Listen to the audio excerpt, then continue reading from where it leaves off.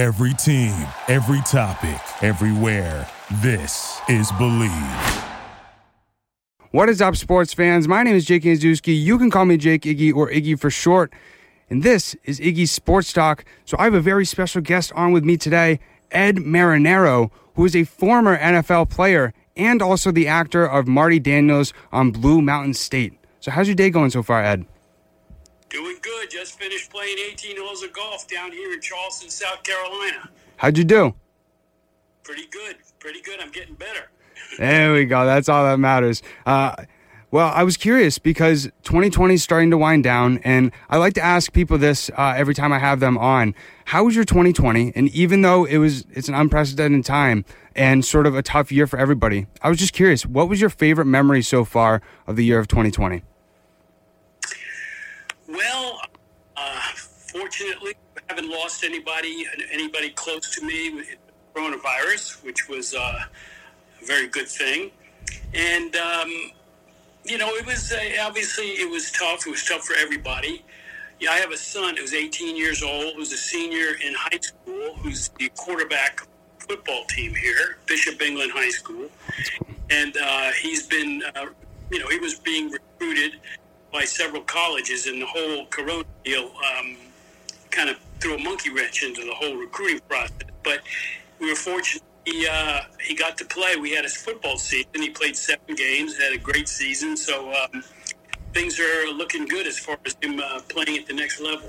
Awesome. That's great to hear. I mean, it was very tough. I mean, for me as a senior in college, to have a few of my friends last year, obviously not get to play throughout their, playing career and also get everything cut short due to COVID. But it's great. It's great to hear that your son is able to find a way to go on to the next level. Yep.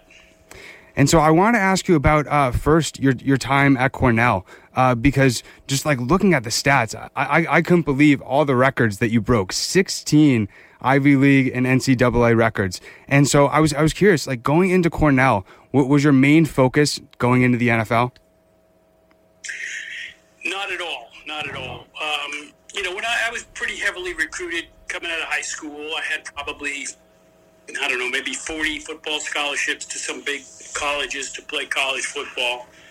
But I always kind of, even at a young age, I knew going to a school like Cornell, an Ivy League school, would serve me well later in life. I wasn't thinking about playing in the NFL. Everything that happened to me in college was a surprise. But, it was one of those situations. I was just in the right place at the right time. I had a great team. And, it just happened. It was a surprise. I went from, really just being one of the guys on the team. I think my 4th varsity game, we couldn't play as freshmen, but my 4th varsity game, we played Harvard. We were 21-point underdogs, and I gained 281 yards and scored 5 touchdowns. And that was an Ivy League record for yards and an Ivy League record for touchdowns. It was my 4th varsity game. My first 4 games of my varsity career, I had gained over 800 yards. So I was averaging 200 yards a game for the first 4 games. And it was, I never expected that to happen. I never thought about the NFL until probably when I was named All-American as a sophomore. I knew that I'd get a shot, even as a free agent. I didn't know whether I'd get drafted or not. It was kind of sort of a healthy, natural evolution for me. I didn't get ahead of myself. It's what I tell my son. I said, stay in the moment. Don't look too far ahead. Enjoy what's going on now. And if it's meant to be, it'll happen. So, it was rather overwhelming because, for Cornell, they had never had a player like me. I mean, I don't think the Ivy League had a player like me in its history. I was voted the player of the era. I saw that in the 90s. So that was kind of cool. So it was. I think I surprised a lot of people. I mean, I think I made a lot of people proud. Even a lot of the teams I played against. It's still a very close-knit group, the Ivy League, and I'm friendly with several guys I played against. Dartmouth, at Yale, birds, so it's kind of a great fraternity to be in, and I know they're proud did. Even now, when I go up to Cornell, all these young players, they're sort of they can't avoid my name and on the walls. They had a statue of me there and all that stuff. But they know me more as Coach Marty Daniels than they do as a football player. So. Oh, that's interesting. Well, so it must be pretty cool, or it must have been pretty cool, obviously, in the moment. Like you, as you said, you didn't. Your main goal wasn't to go to the NFL, and once you started realizing or showing people how good you actually were, I was curious. Just throughout your time at Cornell, did you start getting a lot of publicity just around your peers, and when you walked around campus, did sort of people know who you were, or? Yeah, I mean, again, in the Ivy at the time. It was Ivy League football, and it wasn't like guys going to Ohio State. We didn't have. I mean, we sold out my senior year. When I was on the verge of setting the national rushing record, more of the student body would come to the games. I got a lot more publicity, but it was again, it wasn't like I was at Notre Dame. So that was still kind of cool, and then. My senior year, I was at the cover of Sports Illustrated, which was kind of a neat deal. I mean, that's one of the great honors that I've ever had. I mean, I look back and that, it's kind of rock star being on the cover of the Rolling Stone. Being on the cover of Sports Illustrated is a pretty neat deal. That kind of, everybody at Cornell. Not everybody, but they knew I was around. They knew this kid was making all kinds of headlines and stuff like that. So it was very heady stuff for a 20, 21-year-old kid. It was hard to handle. Way I mean, I no one ever is prepared to all of a sudden have people recognize you when you walk into the student cafeteria. 100%.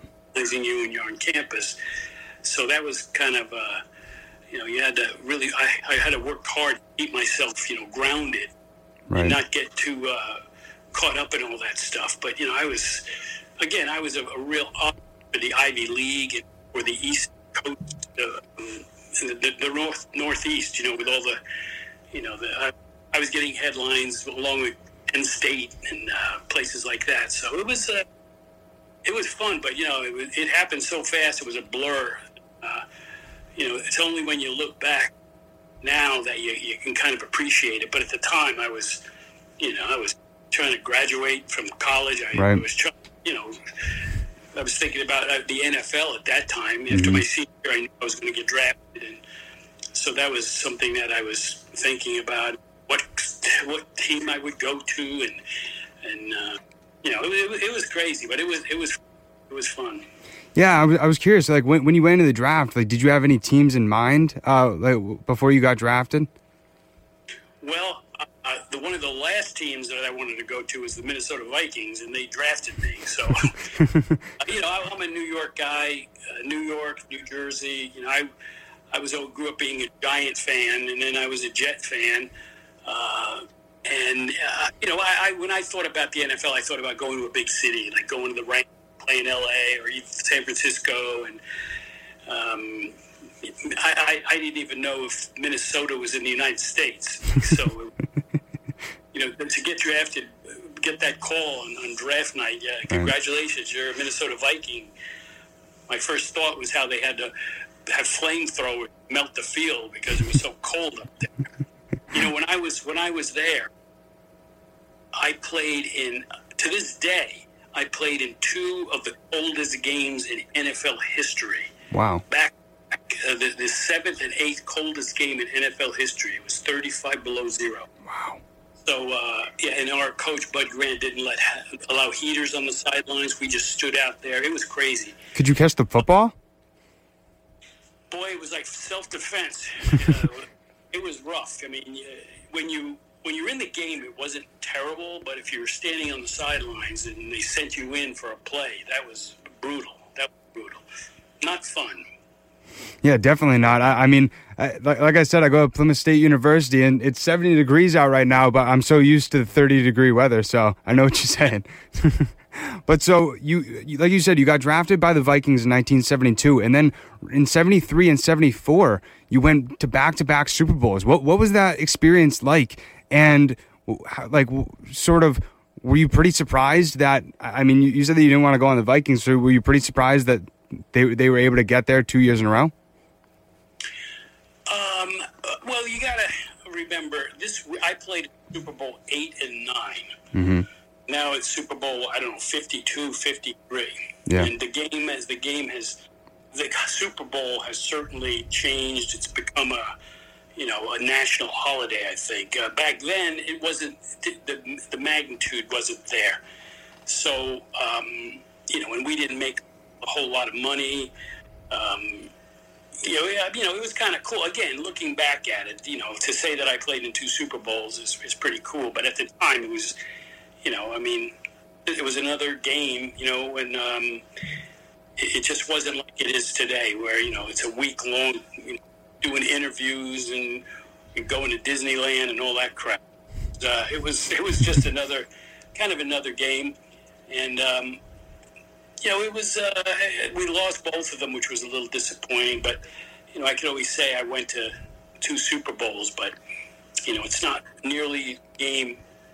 It wasn't the same game. It wasn't this grand event that it is today.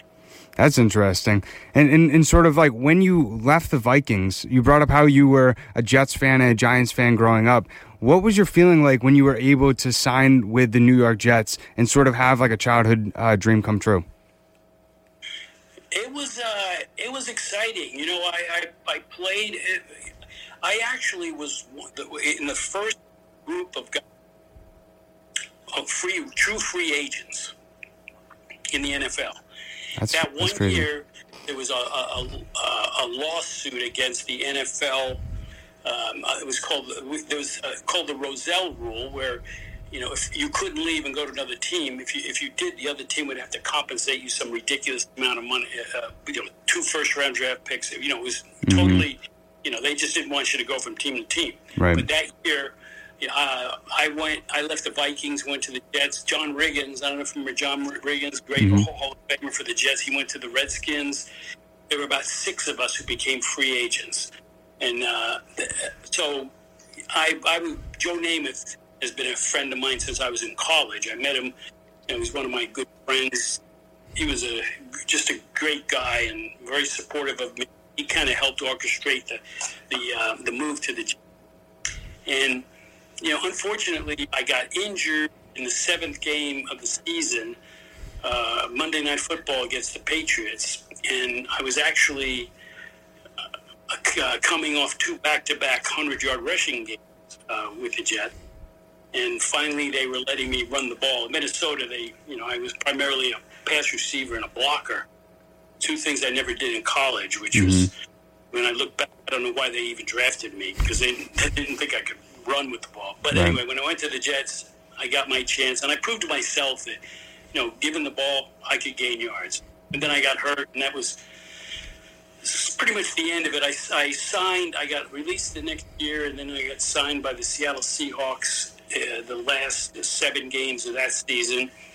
The coach for the Seahawks was the defensive line coach for the Vikings when I was there, so they signed me, and I didn't play. Then they offered me another contract, but this was only the 2nd year of the Seahawks. 77. They started 76, so 77 was the 2nd year. I thought I'd be better off going to a team that needed a veteran running back. Ironically, I was very durable, never got hurt. Then I got that one injury in my career. So I went and I signed with the Chicago Bears in 78, went to training camp with them. Walter Payton, one of the running backs. That's cool. And they released me. I was one of the last cuts, and then I pretty much said that was it, I'm done, and I moved to Hollywood. That makes sense. And sort of like when you retired, like you said that you went right to Hollywood. So was your intention to become an actor right after you retired?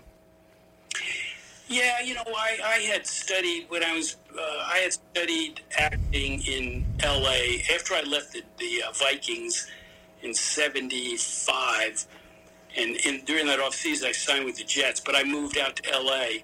and I got into an acting workshop, and I studied acting for probably 3 months. I was working out and getting ready for, the season. And then when I went to New York, I got an acting workshop for, I'd go once a week. And then I got hurt, and then I sort of put acting on the side for a while, trying to get myself back, in shape again. And then when my career was over, I pretty much, I knew that's what I wanted to do. So I just moved out there. I had an agent already. I had my Screen Actors Guild card, so it was a little easier for me. But it didn't happen right away. It took me a couple of years to get a decent role. And, I got lucky with a couple of things. And I was out there for 40 years.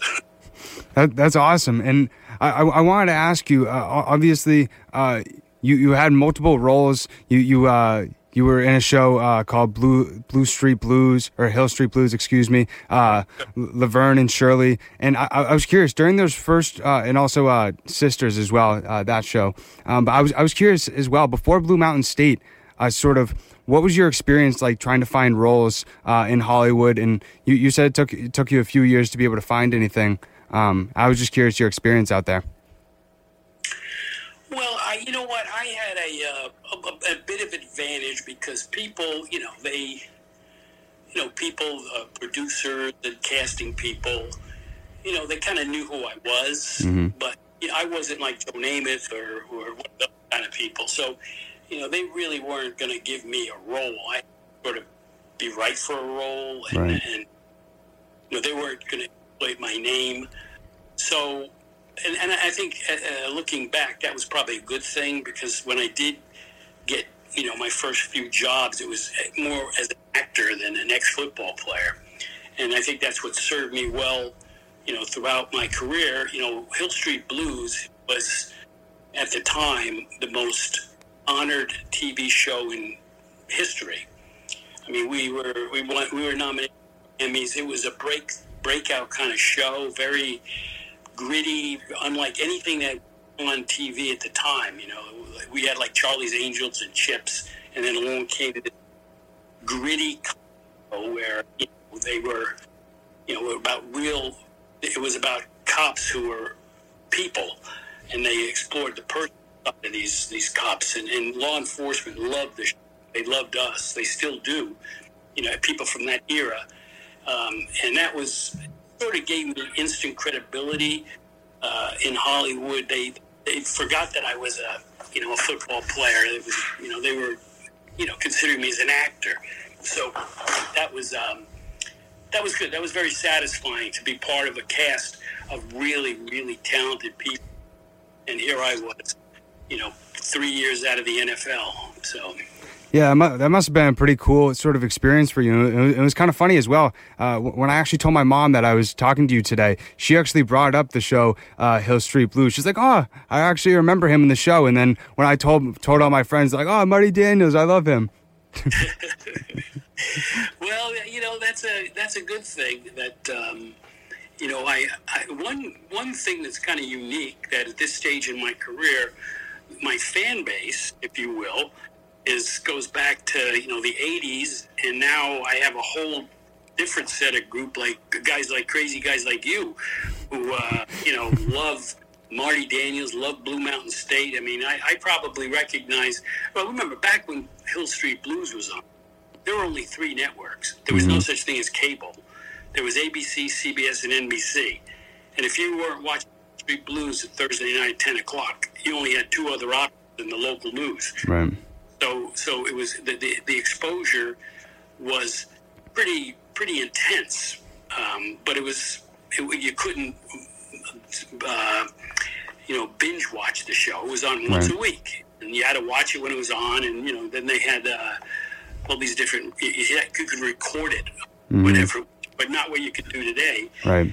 And it was very different. And then when over the years everything evolved, and here we are in the 2000s, and they put Blue Mountain State on Netflix, and it was introduced to a whole different audience of kids who couldn't watch it when it was first on.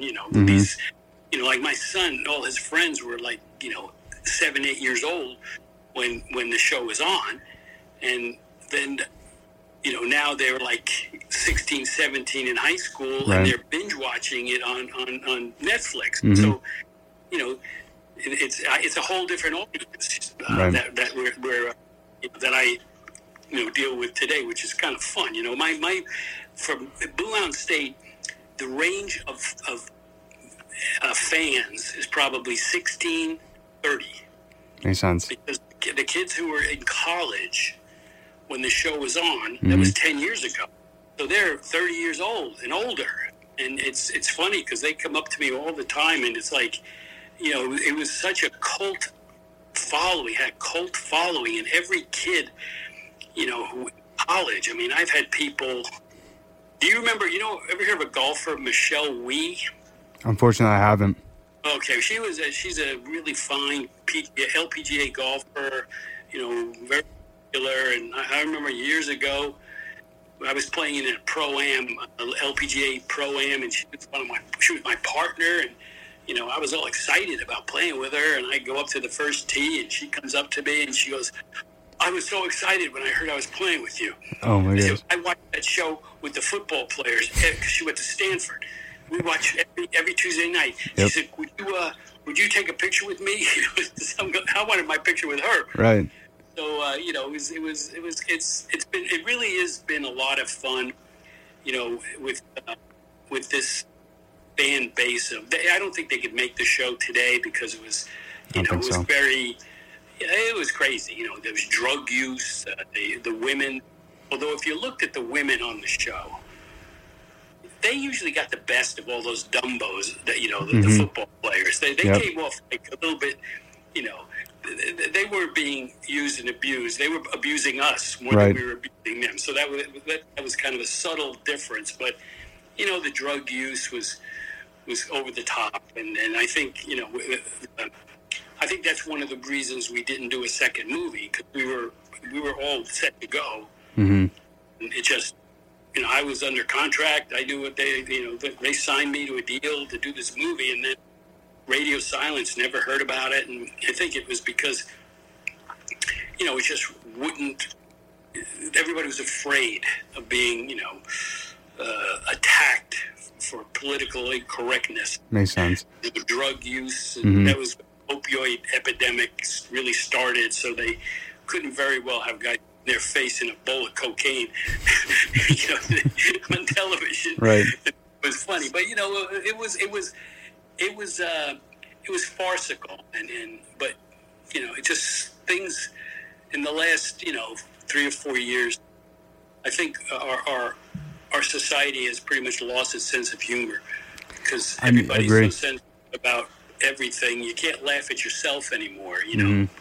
So it's a different world. I'm glad, I'm an old guy and I'm going off into the sunset, enjoying my life. So, it's a different world. Exactly. I completely agree with you. That's another reason why I don't think The Office would be able to be aired as well. No, yeah, there are a lot of shows that, mm-hmm. that you look back.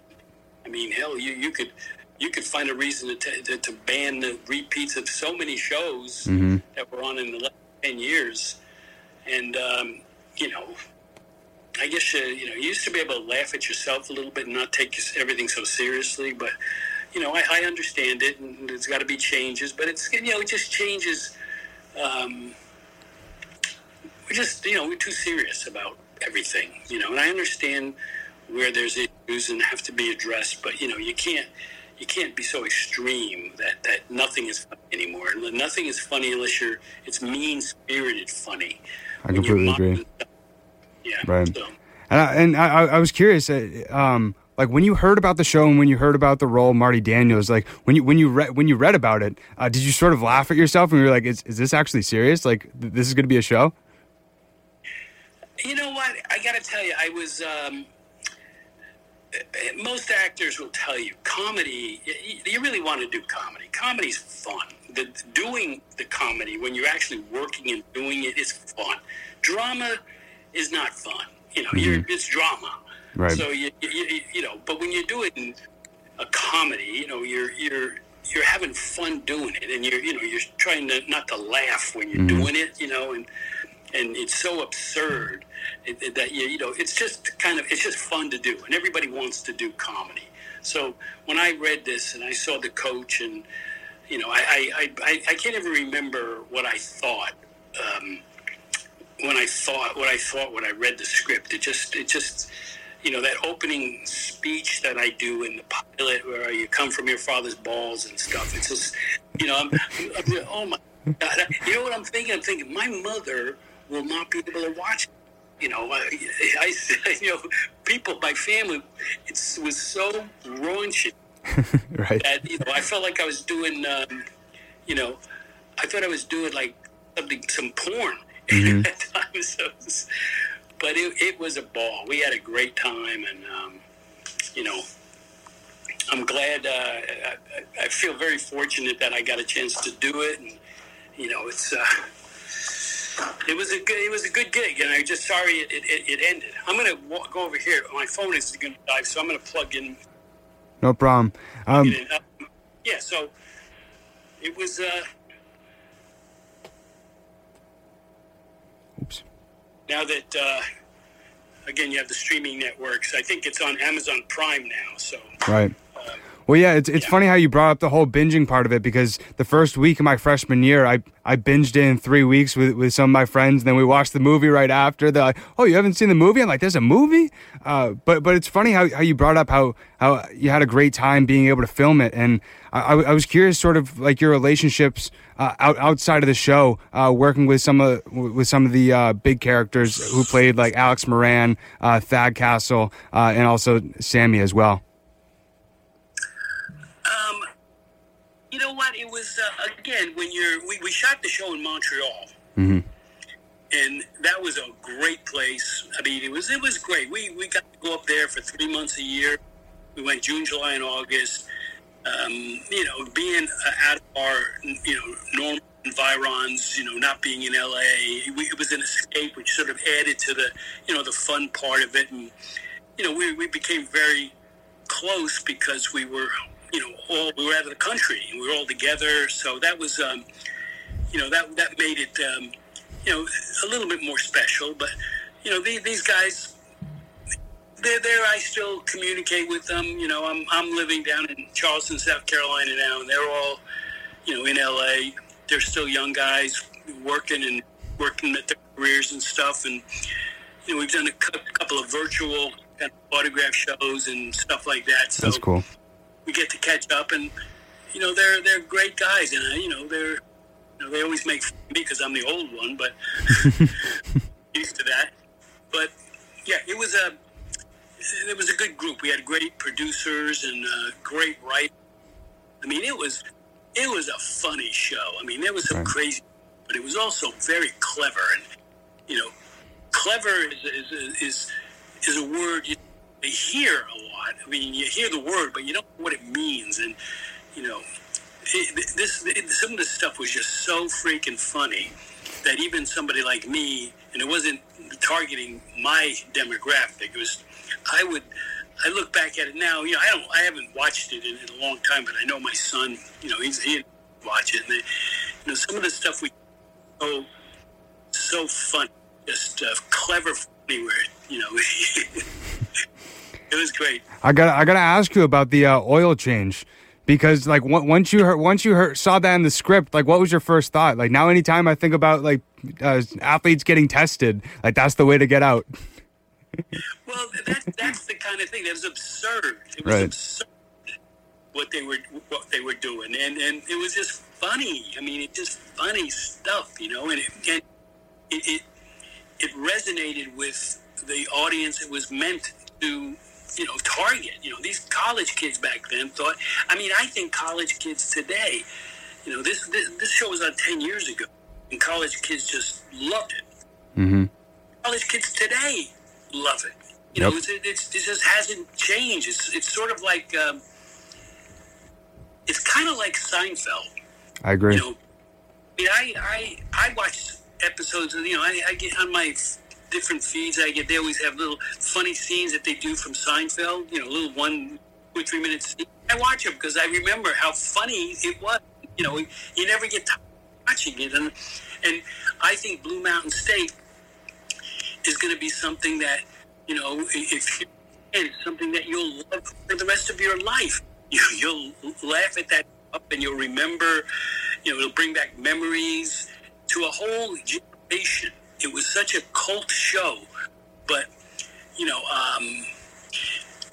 I'll give you an example. I have a friend whose son played on the South Carolina club, I think it was the lacrosse team. And my buddy asked me if I would do a video, a pep talk for the team, South Carolina lacrosse team. Mm-hmm. And they were in Clemson. So I did the whole Marty Daniels thing, you're playing Clemson Tigers, huh? How about the Clemson Pussies? The whole thing. And they posted it on Instagram, and it got 2.5 million views. Wow. And 6,000 comments. Now, wow. That's crazy. Mm-hmm. For a guy like, who's all these young kids. I mean, it shocked me that, it was it was just strange again that this would kind of resonate so strongly with this generation, and it's pretty cool. It's just, I completely agree with you. I mean, because even when I told a few of my friends that I was going to be talking to you today, they're like, "How?" They're like, "No way!" And even it was funny enough. I was actually at the bar when you connected with me on LinkedIn, and I like freaked out. I was like, "Oh my God, Marty Daniels just connected with me on LinkedIn. This is incredible!" Well, I also didn't only want to hear about Blue Mountain State. I was really also curious about your NFL career as well, because me myself, I honestly didn't know that you used to play in the NFL. Yeah, I know. Most people don't. No. The fan base. When I went up to Cornell and I emceed their awards banquet, and they knew a little bit about my career, but they didn't know I played in 2 Super Bowls. They didn't know any of that stuff. They just wanted a picture taken with Marty Daniels. So, it's. I'm schizophrenic. But the NFL was. Fortunately, their career that I did very well in, and the NFL. You're obviously you have a very short lifespan in the NFL, so I'm glad I was able to do something again that was, as ego gratifying as playing in the NFL, maybe more so, and whatever might be, it's, I'm proud of it. I had 2 different careers that were successful, the careers that are not easy to be successful in, and look back that, I graduated from an Ivy League college. I played in 2 Super Bowls, and then I wouldn't had a whole separate 40 years. And, it's personally satisfying when I reflect back at, my life and, what I've done. I'm pretty proud of it. I know my son is proud, of what I've done, even though he doesn't show. He's it's good. It's satisfying. I have no complaints, and I'm. Yeah, I mean, it seriously has been an incredible journey for you. I mean, even when I was explaining to my friends sort of like what you did at Cornell with all the records you broke, they couldn't believe it. But I just wanted to ask you one last question just about Blue Mountain State. I was just wondering if there was any scenes during your time acting throughout the show that were very tough for you to go through. Either you couldn't stop laughing, or it was just such a funny scene. Well, I think one of my favorite scenes was when I got to make out with Denise Richards. That was kind of fun. There you go. I bet. No, it was. We did a lot of football stuff on the field, which was kind of fun to orchestrate again. And I served as a technical advisor on a lot of the stuff. They wouldn't do better. This is what do it and stuff like that. And that was kind of fun. But just being out there on the football field kind of brought back memories, which was kind of cool. Obviously very different than when I was playing football, just the way that the game is coached and played. And so I had to kind of get myself more familiar with what a college football coach would be today as opposed to when I was playing, and the way the game, approach to the game was different. And, I wasn't one of those spoiled football players. Even in the NFL, when I played in the NFL, when I played for the Vikings, at the beginning of the season, they would give you one pair of shoes. And if you wanted another pair, you had to pay for them. That's crazy. It's crazy because every player and every freaking team probably has 30 pairs of shoes in his locker. Right. And we had 2. So it was like that. That's ridiculous when you think about it. We weren't bait. We didn't make a lot of money, and I think that was a good thing, because if you look at our generation, the 60s, 70s, and 80s, these guys all knew that when their careers were over, they'd have to get a job. Mm-hmm. The great thing about being a player in the NFL was it made it easier for you to get a job because people wanted to hire an ex-NFL football player. Right. Okay? But we didn't have that money where we knew we were done. I wasn't making $10 million a year. Mm-hmm. So it really was very different. And I played against guys and with guys who went on to be doctors and lawyers. And Alan Page is a Minnesota Supreme Court justice. He's in the Hall of Fame. So guys were motivated in a different way back then. And it was the greatest generation, sure, when NFL. Guys, the one thing, the most valuable asset you had was your reputation and goodwill. And if you did something stupid, like got arrested or got busted for something, you were pretty much, no one would hire you. So you were very protective of that stuff. And you didn't see a lot of guys doing the stupid, crazy you do today. Right. Certainly guys mismanage their money, but for the most part, we make enough money to mismanage. So, we were much more conservative. Nobody was driving Maserati. I pulled up to Minnesota with a purple Porsche.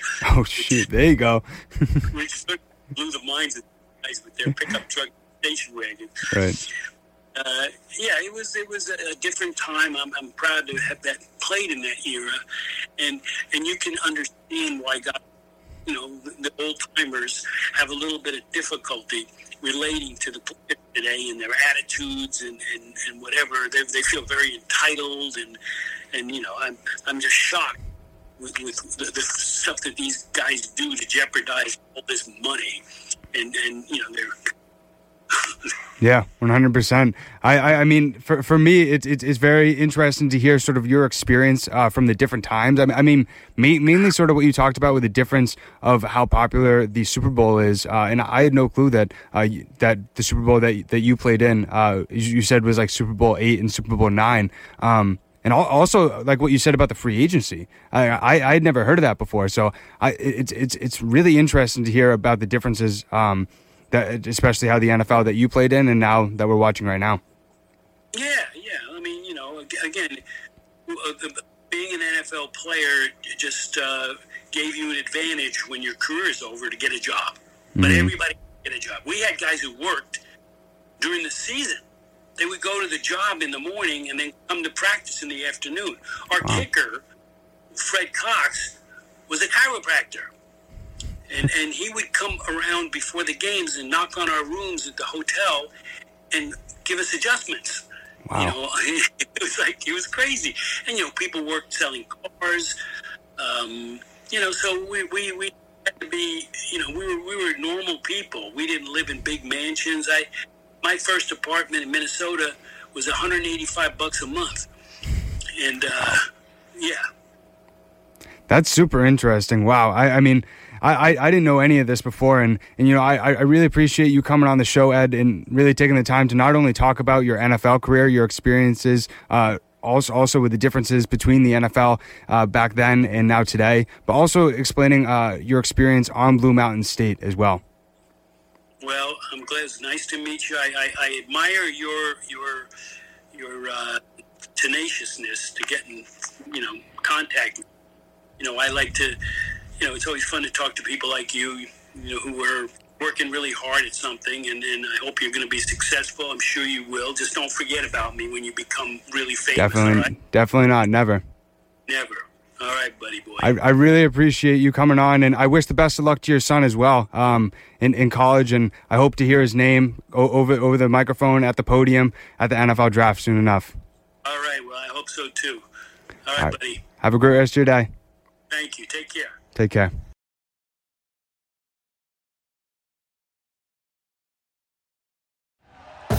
Thank you for listening to Believe. You can show support to your host by subscribing to the show and giving us a 5-star rating on your preferred platform. Check us out at Believe.com and search for BLEAV on YouTube.